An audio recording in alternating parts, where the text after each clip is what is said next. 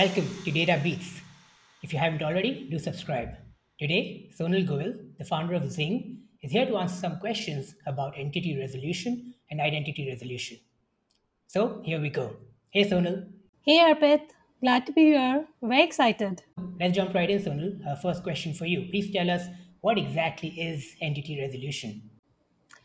Sounds like a very, a lot of jargon, entity resolution, but at the heart of it, it's actually saying that multiple records in your warehouse or on your data lake belong to the same real world entity. And this entity could be your customer, it could be a supplier, it could be location, just any noun that the business deals with.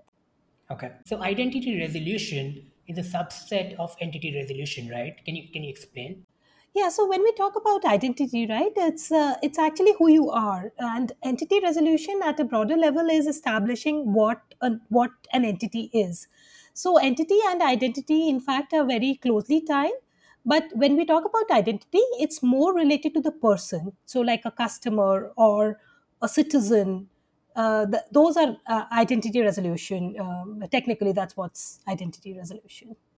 Okay, so identity resolution is a subset of entity Yes, resolution where the entity is the user, or like you said, a citizen, a person, right? right. Cool. So considering entity resolution is so important, why is it still a largely unsolved problem?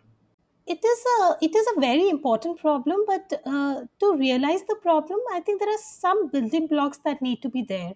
First of all, the enterprise has to be ready with all their data in one place, being ready with their analytics pipelines, their ETL, for them to figure out that now they need to establish the linkages and they're ready for analysis.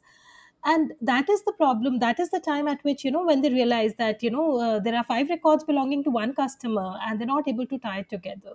So for entity resolution to really happen, some of the building blocks need to be in place, and that is what we are seeing emerging more and more, that the base stack for companies is ready, and that's why the need for entity resolution is growing. Nice. Okay. So why did you choose to work on entity resolution? Like, why is it exciting?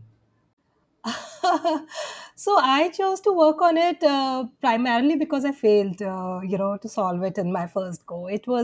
I was working as a data consultant. I was tasked with building a data lake, and we had to resolve some entities from multiple databases. And when we got to solving it, it was like we really, really had a tough time. And that's where it hit me. And I saw this problem again and again as part of my consulting, and I felt that one, this is a tough problem to solve. Second is that it is a problem, if solved in a very domain agnostic way, can actually serve multiple industries, multiple data sets. So that's what excites me very much. Nice, got it. So you're building Zing, right, which is an open source project to solve this problem. Can you give us a high level overview of how Zing works? So Zing, as an open source project, what it does is a very simple workflow. What you say is that here is my, here are my records. Here are the attributes on which I want to match. Some of these attributes I am okay to have variations. Some of these attributes I want them to exactly match. So what we call is fuzzy and exact matching, and that's what you configure in the system, and you tell where the data is residing. And then Zing starts showing you some pairs, asks you to tell it whether it's whether they are matches or non-matches according to your business logic. And pretty much you run a few rounds like that, the AI models behind Zing start getting refined, and pretty much after a few rounds of labeling, you are kind of set with your entity resolution models. Cool. Can you briefly shed some light on the difference between using Zing versus building one's own models using SQL? So, see, entity resolution can be, as simple as maybe in some cases, you have a user email already, and then you know that these two records with this email belong to the same individual.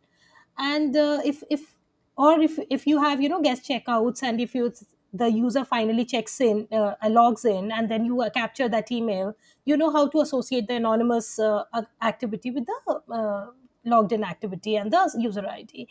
If it is as simple as one or two systems and very deterministic attributes on which you can actually link and match, I think it is okay to go with the SQL, and it's a fair choice to make. But in most cases, what happens is there are multiple sources from which the data is coming. They all have variations across name, across age, across address, across telephone numbers, across multiple emails. And then, with the growing size of data as well as the variation in the attributes, this becomes an increasingly tougher problem to solve, because if like it's a classic join problem, right? We all talk about tuning your joins in a database, but then if you don't have unique identifiers, really what are you going to join on? So it gets very complex fairly quickly, and I think that's where you have to differentiate understanding your data, and differentiate whether a simplistic SQL model is good enough for you, or a more advanced solution or across multiple attributes, also fuzzy and deterministic matching, is something that your data set needs. Gotcha. And can you tell us how this approach differs from the identity resolution capabilities offered Yes. by CDP vendors? So CDP vendors, so one is like Zing is entity resolution, which is like, a much broader problem statement across different languages, across scale, across entities. But just coming to identity resolution per se, most CDPs, they're like a third party system, right? They're not working directly on your warehouse. So your data warehouse still has, these unresolved entities. The CDP data is actually with the CDP vendor, which you again have to probably get back into your systems. Zing, on the other hand, works natively on the warehouse or the data lake. So you have control over your matching process, the frequency at which you are running, over your data model. So CDPs define their own data models. Zing is very flexible about you defining your own data model. And I think the whole approach to Zing is favoring different use cases and various varieties of data, which the CDP in a very minimal sense does. But obviously, I mean, Zing is a very focused product for entity resolution compared to the offerings by CDPs. Great, that makes sense. And since you mentioned use cases, so besides the classic ID resolution use case, what are some other important use cases of entity resolution? Yeah, so I think in the web world, right, we talk about CDPs and we know like identity resolution, but identity resolution in the web world is a very marketing or a sales, defined need. But when you look at traditional industries like banking or healthcare, so there are a lot of compliance. There's a lot of know your customer, anti money laundering, GDPR, healthcare provider data. So in healthcare, you have like Sunshine Act, where you have to be as a healthcare company, you have to declare what is your affiliation with healthcare providers. So those are things where in all those cases you actually need to resolve those entities, the various touch points which you've had with these entities. So beyond the classic CDP identity resolution, entity resolution by itself has a lot more use cases. Great. And can you briefly explain how e commerce merchants can benefit from entity Yeah. resolution?